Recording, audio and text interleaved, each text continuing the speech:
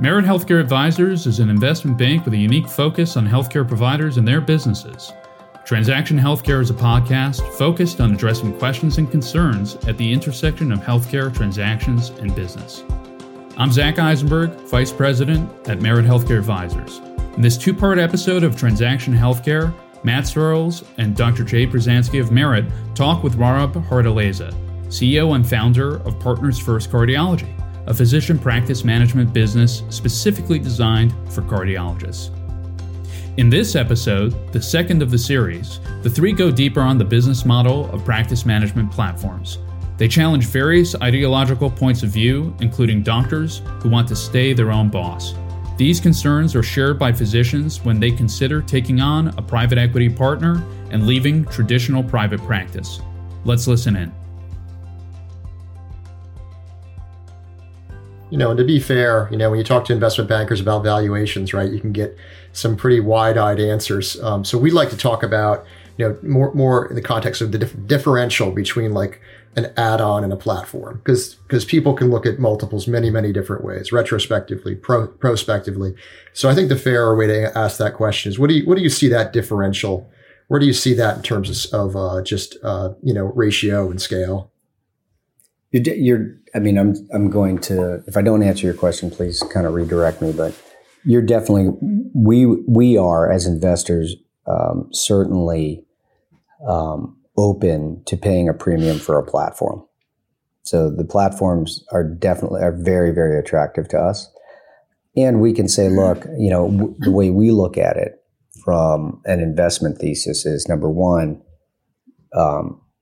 is this in an environment, regulatory and payer environment, where we like to operate? So some states are more friendly than others for what we do. There are certain states that don't allow outpatient-based cath labs. In spite of what CMS is, their state regulations prohibit that. Yep. So, or they just have, or make it longer and harder by way of certificate of need requirements. Are we going to spend time in those states? Maybe, for the right platform, the right practice. But that is certainly a consideration, the number one consideration that we make relative to the investment thesis. Number two, we look at, is this a practice that we want to be partnered with? And really that goes to, do the docs share our vision for an fully integrated national platform? They want to grow. Number two, do they give great care? And how do we define that care? Usually, cardiology is one of those things that you go to a cardiologist that is good, and that because somebody you trust and you love recommended this person to you. So it's very much a word of mouth specialty. And so, being able to, we use sort of market share as a proxy for great quality care. And, we can debate whether or not that's accurate or not, but we feel like, look, their practice is growing because they got a lot of people saying that they're a great practice. And then, is it the right practice? Folks we want with a shared vision that give great care. And then number three is, where can we be helpful? How do we lean in to their strategy, their strategic vision of their practice, and bring what we, our strengths to bear in support of that, executing that strategy and adding jet fuel where we can by way of capital or analytics or just manpower to help drive and grow. So for those practices, we're absolutely willing to pay a premium for those. And we listen to the market. And, as more and more of these transactions happen throughout the country, it sets the market a little bit. I think if you look at 2021, you probably had a handful, 2 or 3, maybe 4 deals that closed. The valuations ranged from, 12 to 16. And the EBITDA for those practices range from, low single digit millions to, 20 million. And so, you're kind of looking at if you're going to just do it on the trailing 12 months EBITDA, you're going to pay a premium for the bigger, chunkier EBITDA streams. Yep. And there's a lot of players looking to get into the space. You guys have had some early success. What is it about your model that you think is driving that success and will drive it? As the former chief operating officer for National Cardiovascular Partners, we just know a lot of cardiologists, and we have good relationships with them, and we know cardiology. Certainly the cath lab space, you'll be hard pressed to find anybody that has built more outpatient-based cath labs and managed more than me and my team.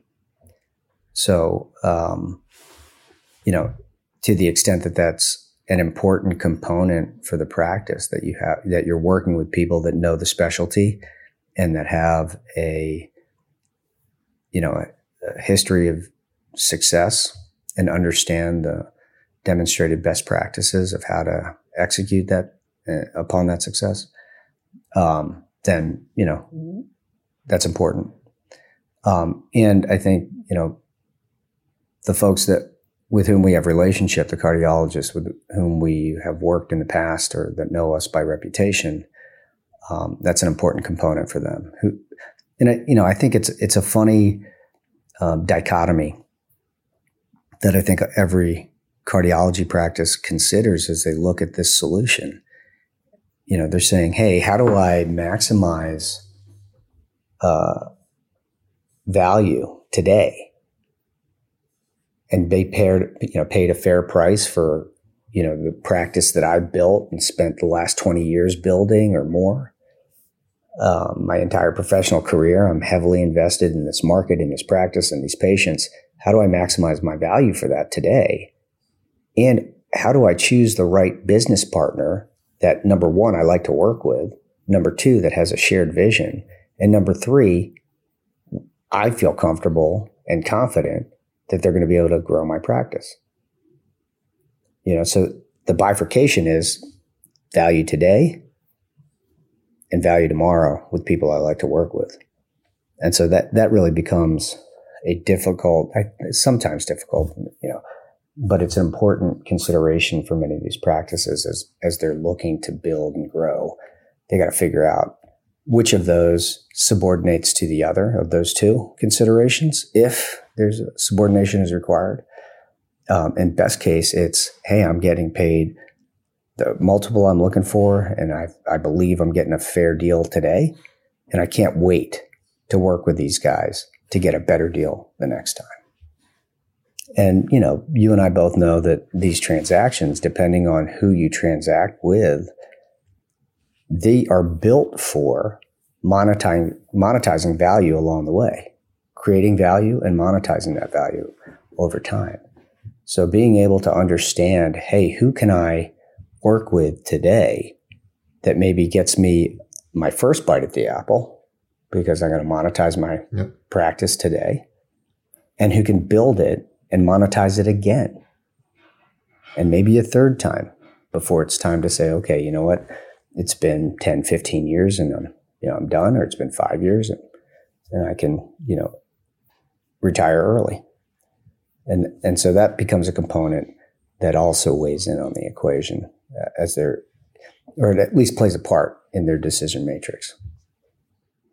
One of the things that happens is, docs really don't like the idea, and you hear it constantly. I don't want to go work for a hospital system or a big medical group. I don't want to become an employee. I think they see, and part of the promise of private equity is you have like-minded people putting our resources together to grow together. But clearly, they still have a partner, and it's a bigger organization, and the rules need to change a little bit.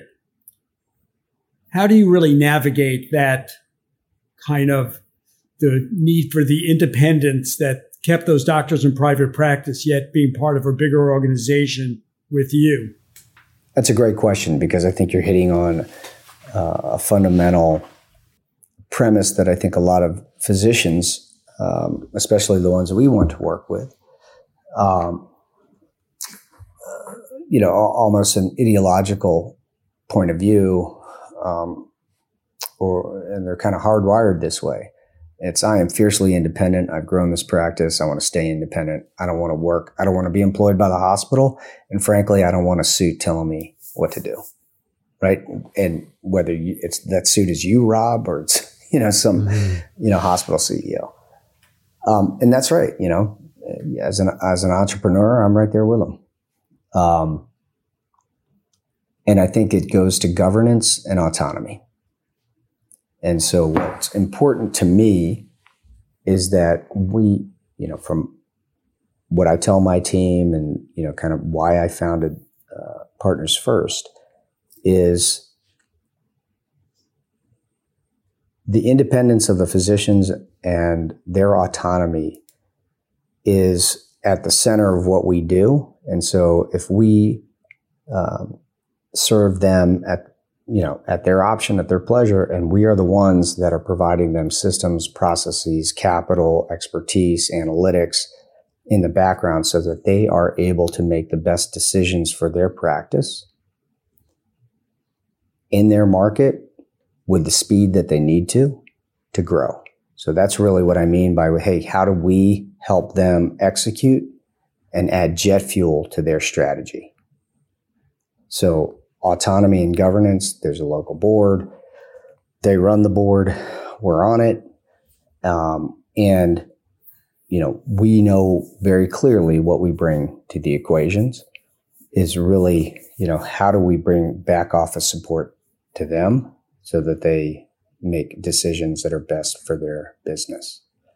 And so ours is not to tell them what to do or how to do it, but rather serve them in them telling us, this is the direction we want to go, and us saying, yep, great, let's go figure out how to do it. So that could be, hey, we want to hire another doctor. All right, great. Let us get a bunch of resumes for you.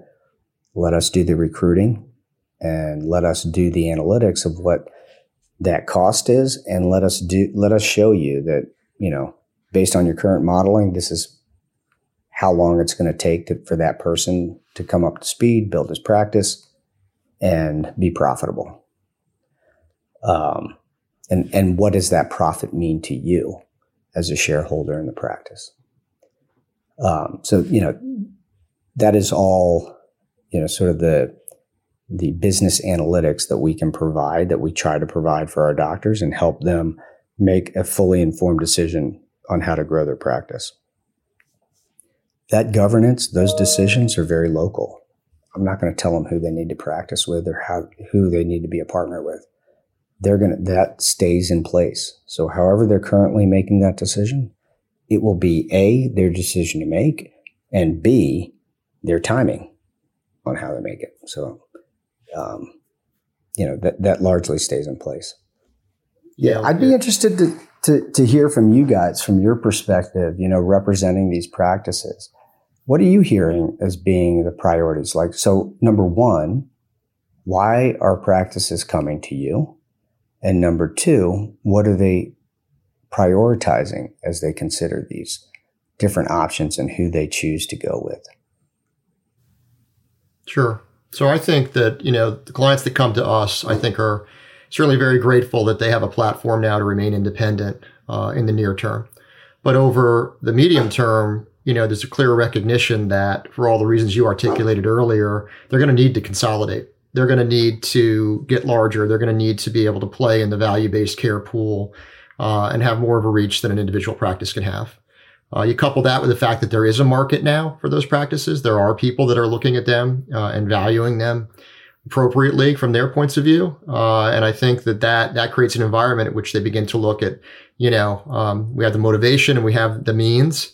And the priority list can also include autonomy, like you just mentioned, making sure at the local level they have that. I think they understand at a national level, recruiting, growth, acquisitions, that's not what they do. But that independence is important. And I think that those are the two driving factors, right? That now there clearly is a mechanism to consolidate, which is great. Wasn't there, and they're doing it because they understand healthcare is evolving in ways that they will not be able to address, and they are interested in remaining as independent as possible across that spectrum. So, what do you think, Jay? I would absolutely agree. Not a doc around the country doesn't hear the giants' footsteps next to them. Whether it's the Kaisers of the world or the bigger medical groups, everybody consolidating. And I think a lot of them believe patients aren't getting the best care. They can deliver a better care, but really, size does matter. They're seeing it. And they're really, some of it, I'd love to say they're being thoughtful and saying, gee, I'd love to find a good partner. But I think a lot of them are losing sleep at night and want some help. And not all of them are sure how to seek the help. So I think it's just a great time. Physicians looking for an alternative like you. Mm-hmm. Yeah. Mm-hmm. Yeah, I'd say too, even at like a micro level, and I don't say this, I'm not being critical of our clients, but all of them are relatively small businesses. Even if you have $100 million physician practice, it is a small business. And it is difficult to do everything, to be a good doctor, to be a good business person. It's difficult to find talent in organizations at that level. And I think that just increasing as we all experience this, relative increase, greater increase in cost than we are seeing in reimbursement. They understand the handwriting's on the wall there, and scale is important. But I'm sorry, go ahead. No, it's just asking you, is there something that drives them? I sort of outlined what I think is part of their calculus, as they're making this decision. Is there something that, or there are other things that play into? So I heard you loud and clear, like there is a little bit of, hey, we need to do this. There's an imperative. So they kind of clear that hurdle. And then when they're considering the different options or the different, buyers out there, and you're taking them through the process, what are you seeing as coming to the surface as the top 3 or 4 things that most concern them? Is it all about price, or are there other considerations that trump price or that are considered equal to that? And Jay, I'm going to hand this one off to you, but I'll say that at a high level, the first thing we tell clients is do not, price is important. You're not going to take $1 for your business, but that cannot be the driving factor in the algorithm. It's in there, but there are other factors. Who is it that you're partnering with? What are they going to bring to you? How do they address your concerns? But we do have a doc on the line, so I'll hand it over to him.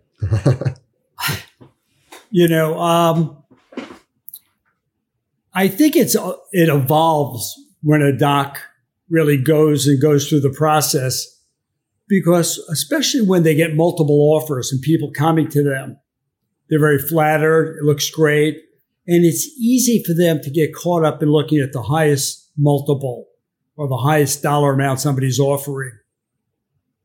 And it's only till later when they start to think about it that they really say, wait, there are other things that are important to me. And it's hard when only one buyer comes to a doc. They only see what's in front of them. I mean, fortunately or unfortunately for you, let's say, there are other people coming to them too, and you have to compete with them on price, but also terms like autonomy, how much time off they'll get. Will they still feel like they're, not an employed doc, but an independent doc? Buying into the future vision of the firm, how likely you are to pull it off and be able to dominate, get regional or national dominance. Because a lot of, the buyers are saying the same thing to the physicians, and they really do get confused. They want to take the money, but yet these other things are important, and it becomes a real conundrum for them. Sure. Yeah, I mean, we tell people, Rob, when the deal's over, this isn't true because we stay in touch with our clients. We want to help them post-deal, but we get to leave. They have to stay. So, you get that purchase price at close. So all the things Jade mentioned, I'd add, what's the likelihood of that second bite? what kind of model is being employed? Is it a levered model? Is it an unlevered model? Is it a hybrid? A lot goes into that calculus of what this looks like over 5 years. Yeah. And to go back to what Jay was saying, you can't minimize how difficult a decision it is for the doctors. Yeah. I think it's incredibly hard for them to say, what's most important now. It's very hard to see in the future. I think as human beings, we're not good predictors of our own happiness. And so we think that, hey man, if I make $1 million more on this deal, I'll be super happy. Yeah. By the time they realize it's not a good decision, it may be too late. Too late, yep. Yeah, I was going to say that, an advantage you have, Rob, is, you've been doing transactions with doctors. You have doctors that have worked with you that you can point to. And the doc, you have a good pipeline for them to do their due diligence. Not every potential partner can do that, which does give you an advantage and should give the doc some comfort also. Yeah.